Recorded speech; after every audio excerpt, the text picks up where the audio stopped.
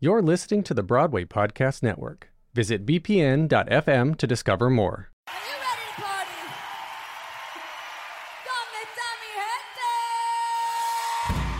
gente? You're listening to The Ensemblist, the only podcast that shows you Broadway from the inside out. Welcome. I'm Jackson Klein.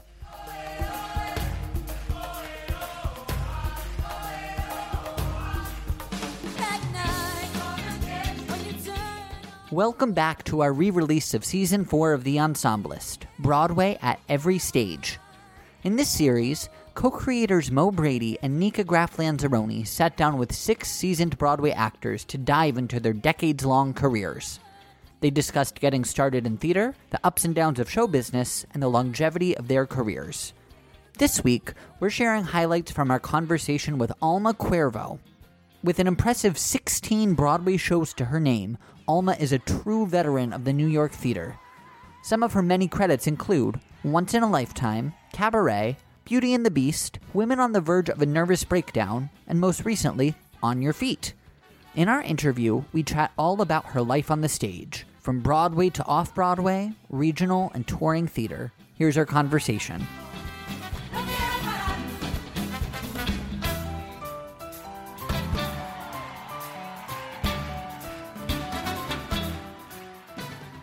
My name's Alma Cuervo, and I live in Murray Hill. I started in 1973. We had just sort of finished Vietnam. The theater was very political at the time, especially at Yale. They had Brustein, who headed the theater department at the time. Robert Brustein had written a book called No More Masterpieces, that he didn't just want to take plays that were classics and do them in a classical way. He wanted to either radically interpret it or do something new. There were 2 students that were third year when I started. That would have been Chris Durang and Albert Inarado, and they wrote really crazy stuff. They wrote one thing together called The Brothers Karamazov, and then it was called The Idiots Karamazov. And half the time you just had to figure out if things were supposed to mean something or not. That was the big thing in rehearsal was, are we goofing or is this supposed to go someplace? And it was generally not supposed to go someplace. You never auditioned for anything. Just a sheet went up. And although you didn't necessarily like what you were cast as, and I was like the tallest but the youngest in my class, so I was always the oldest. I came to New York, and that summer was cast in Uncommon Women and Others, and we did it that fall, and I guess I got the OB neck the following spring. It was really kind of great because that year they happened to be on television, and I know I got a job, but I can't remember what one it was from my acceptance speech. Go figure. I was doing a little cabaret at the American Place that was 3 people. It was really fun. But we did things like there was a 3-person tango, and we were really connected to each other, the 3 of us. And then I got offered the first production of Tintypes in Washington at the Arena. It was a snowy night in Mel Marvin's apartment, and they played me the music. And I was dying to do it, but it meant leaving this other production just right as they were about to open. And so I said no. Later I got to replace, which was lucky. That's one of the hardest things I think about show business is that you don't know what's coming next. You so seldom go to rehearsal with the cast that you thought was going to be in the show. Somebody hasn't gotten some other job and gone to do, and sometimes it's you. Early 80s, the shows weren't particularly dancey, as I recall at that point. They were more sung. I was still doing mostly straight shows because the only musicals I did at that time were artsy-fartsy off-Broadway things that I loved, but that was the extent of their life usually. And I didn't dance, so that was that.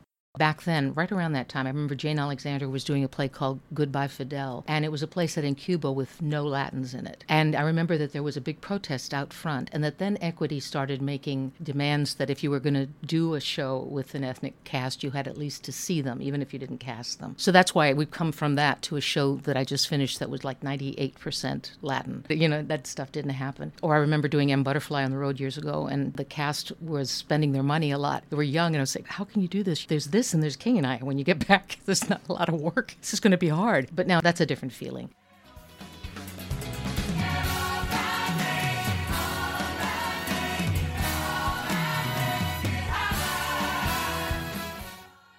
The plays, there were more. Like today, they didn't run years and years like the musicals do, but there were more new plays. And there was a theater where we did Uncommon Women, which was called the Phoenix Theater, which had a lot of young new playwrights doing things and that people wanted to work at. And there was just more activity. There was a show on television called Rock Follies, and this producer, who was an English producer, wanted to bring this crazy play to England. And I don't remember that much about the story. I know that it was political and that Carrie and I played characters who had alter egos, and hers was Ethel Merman and mine was Marilyn Monroe. And it played the Princess Theater, and we played even at 11:30 at night on Saturday. It was out there. But it was really crazy, and actually I was up for it, and then I went and did another play instead, and Glenn Close was supposed to do it. And she got Barnum, so I was asked to replace her. But it's funny, there were some voiceovers that they never re-recorded, so it was always Glenn and I think Glenn Carreyrou. It was bizarre, and it was great fun, and we had wonderful parties. The one that was the riskiest and also didn't run was Quilters, that had started in Denver and was about the pioneer women. And we had a wonderful time. Some of us are still good friends, and it was a big hit at the Kennedy Center, and then we came here and gone quickly. Is there life after high school? We had no body mics. We used 6 floor mics, and one girl had a lavalier and was embarrassed, but she had to because there was pre-recorded cheering, and it made her feel like, I can't sing. What is this? And so, it was really old time. I once did a short-lived but very noble sitcom for Norman Lear in L.A. that was called A.K.A. Pablo, based on the comedian Paul Rodriguez's family. And after that, I got all these offers to stay in L.A. and do all these Latin parts, and I didn't want to do that. I've played very few Latins until just now. I can sort of look English, I can sort of look Irish, I can sort of look Jewish, Spanish, Italian. I can kind of cross that way, and people that know I sing sometimes let me. But I think it's largely luck, and it's also mixing it up yourself on purpose. But I figure now I've earned it. I've only had 3 agents. Some would have said you have to go where the money is, like you have to do the Latin parts or you have to build one style that you're known for, but nobody did that to me. So I was able to spin around and do different things. And doing regional theater, I think, also opens you up to the things that you wanted to do that you wouldn't be offered on Broadway, but that you could do, so you get to stretch. I would never have gotten probably to do things like Most Happy Fella or Damn Yankees. Things that here they wouldn't have thought of me for, I got to do there.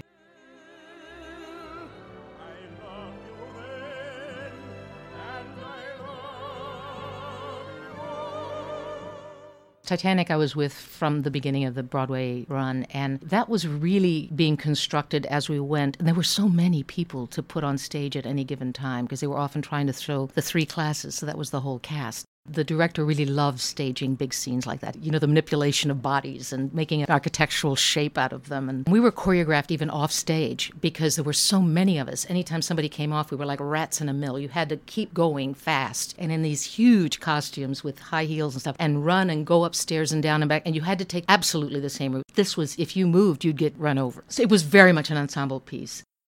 Cabaret, I joined the tour about 6 months in, and then I did the next 2 years. But I was allowed to find it completely, that one. I think I got a little too big, ostentatious big, in Cabaret, because I remember at one point Sam Mendes came back in Chicago, and he saw it one night and thought it was way over the top, so I had to pull back. But he had a thing, too, where he wanted you to only play for the first 10 rows in the audience. Literally, you turned sideways, and he said the others will get sucked in and will listen. So the only person who really played the house was the MC, which, of course, Schneider doesn't do numbers. She sings about how she's feeling or asking the audience, which is the what would you do kind of thing. And it's against instinct, especially when you're on the road and the houses are even bigger. And you feel like you're cheating so much of the audience. That was a really wonderful experience the whole time through. The audiences are so different in different parts. Like when we were doing Cabaret in Fort Worth, we had guards there at the stage door, and one night they were allowed to see the show with their family. And the next day, one of them came up to me and said, I really like the show, but can you tell me what it meant when the guy who's sort of the MC was wearing those striped pajamas at the end? What was that all about? And I thought, okay, that's why we're doing it here. That's why. And that's why that show will be done for a long time, I hope.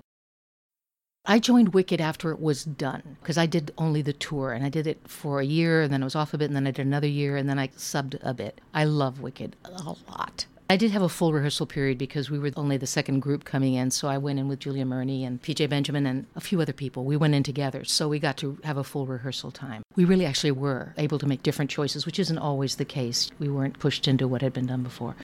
When you're replacing, it's tricky because this was replacing in a principal part, because I think the ensemble really has to do the track, because also they have to learn it so damn quick, sometimes in 3 or 4 days. So there was a lot of story that they never got told, but we talked a lot, and we would go for drinks and talk about who the characters were, and if they were heightened or borderline camp, they still had passions and reasons for being. So like there was the whole aspect of her wishing she was as talented as Elphaba. So there's a relationship there that you could build on, and a joy and a wanting wanting to be her being like your daughter, your special child. And so when she tosses you away, it turns to hate fast.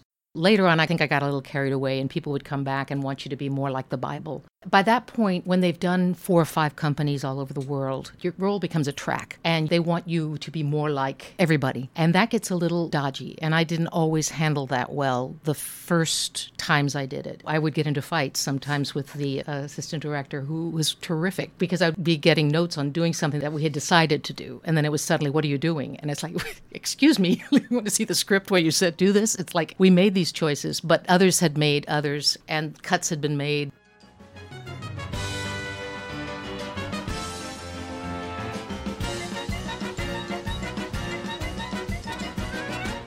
I chose to do Women on the Verge of a Nervous Breakdown in ensemble track, which was my first ensemble track. I did it because I love Almodovar, and this movie I adored. I did it because it was Lincoln Center producing, and I did it because I had done Bart Shear's first play in New York years ago at New York Theater Workshop, and I wanted to work with him again. I have a tremendous respect for what ensemble actors can do. They are usually having to play a bazillion characters. They've been to more doctors by the time they're 22 than I've been to in my entire life or ever will. And they get hurt. They come back in no time because they have to or they want to. I mean, remember in Women on the Verge, where the guys had to go on as girls sometimes because we had very few dancers and 3 of them got hurt wearing incredibly high heels on this moving ramp that went the wrong way from where you wanted to go. And they got hurt. And so the guys went on in drag even to complete the company. I never knew, because I did plays first, that there were 2 kinds of contracts. That was new to me the first time I did it. Of course, you can leave. You have a contract that lets you leave, whereas the others are on a term of usually 6 months to a year. But I think that you're treated slightly differently by management and sometimes the director. That depends. You're lower on the totem pole. You all dress together, or you dress in a hallway, which rarely happens if you're a principal. The singing, I'm finding, is a little less strenuous for the dancers now. They do pre-record more than they used to. I remember when it used to be a little bit horrifying to think that they were doing a track of some sort. Or the offstage singing, which you can only do if you're in an ensemble. If you're a principal, the minute you step off the stage, you have to shut up. I mean, this happened in Titanic, because those of us that were principals, literally you had to shut up, and there would be people watching you to be sure you didn't keep singing.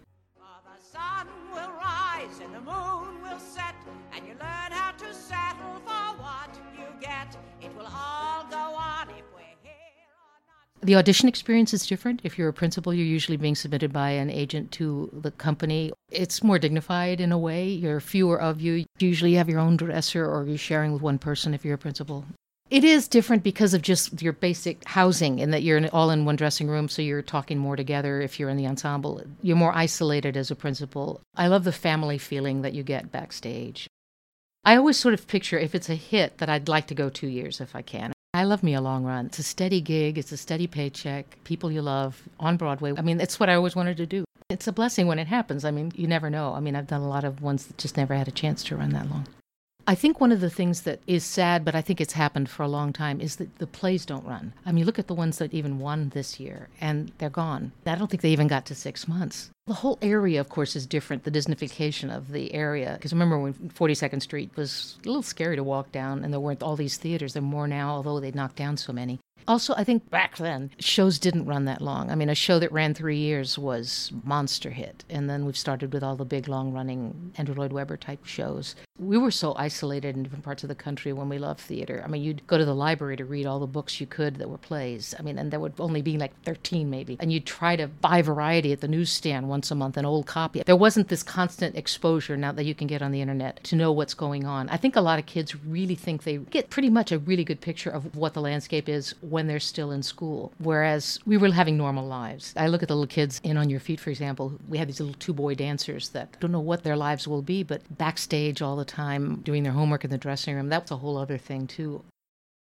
It's very magical still. There's people, this is what we want to do. We didn't want to do movies. You know, you could do a day on a TV show and pay the rent, that's fine, but that's not what we wanted to do. The fact that it's ephemeral, that it exists only in that moment in time, is part of it. You meet people out at a stage door that saw something 30 years ago and that they recall a moment with a specificity that you don't even until they recall it for you. And you think, yeah, okay, it's important. You are building memories.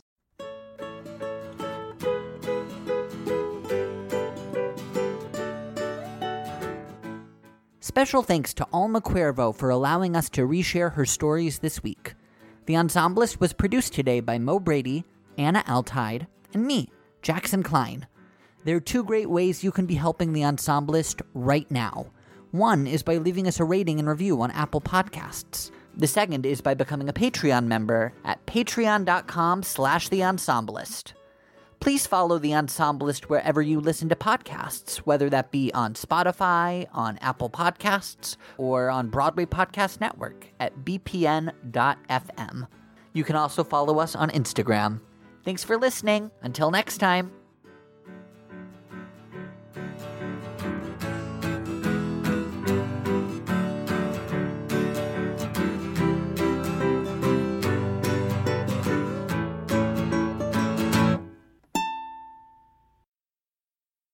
Hey, it's Leslie Odom Jr. here on the Broadway Podcast Network to tell you about the Rise Theater Directory, a program of Maestro Music. Rise is a national online resource designed to connect and empower backstage and administrative and creative theater professionals from underrepresented backgrounds. If you work or aspire to work in the theater community, this can help you find your next project. And if you hire theater professionals, search the Rise Theater Directory to find your next team. Create your profile now and get more information by visiting risetheater.org. That's theater with an RERISETHEATRE.org, because only together we rise.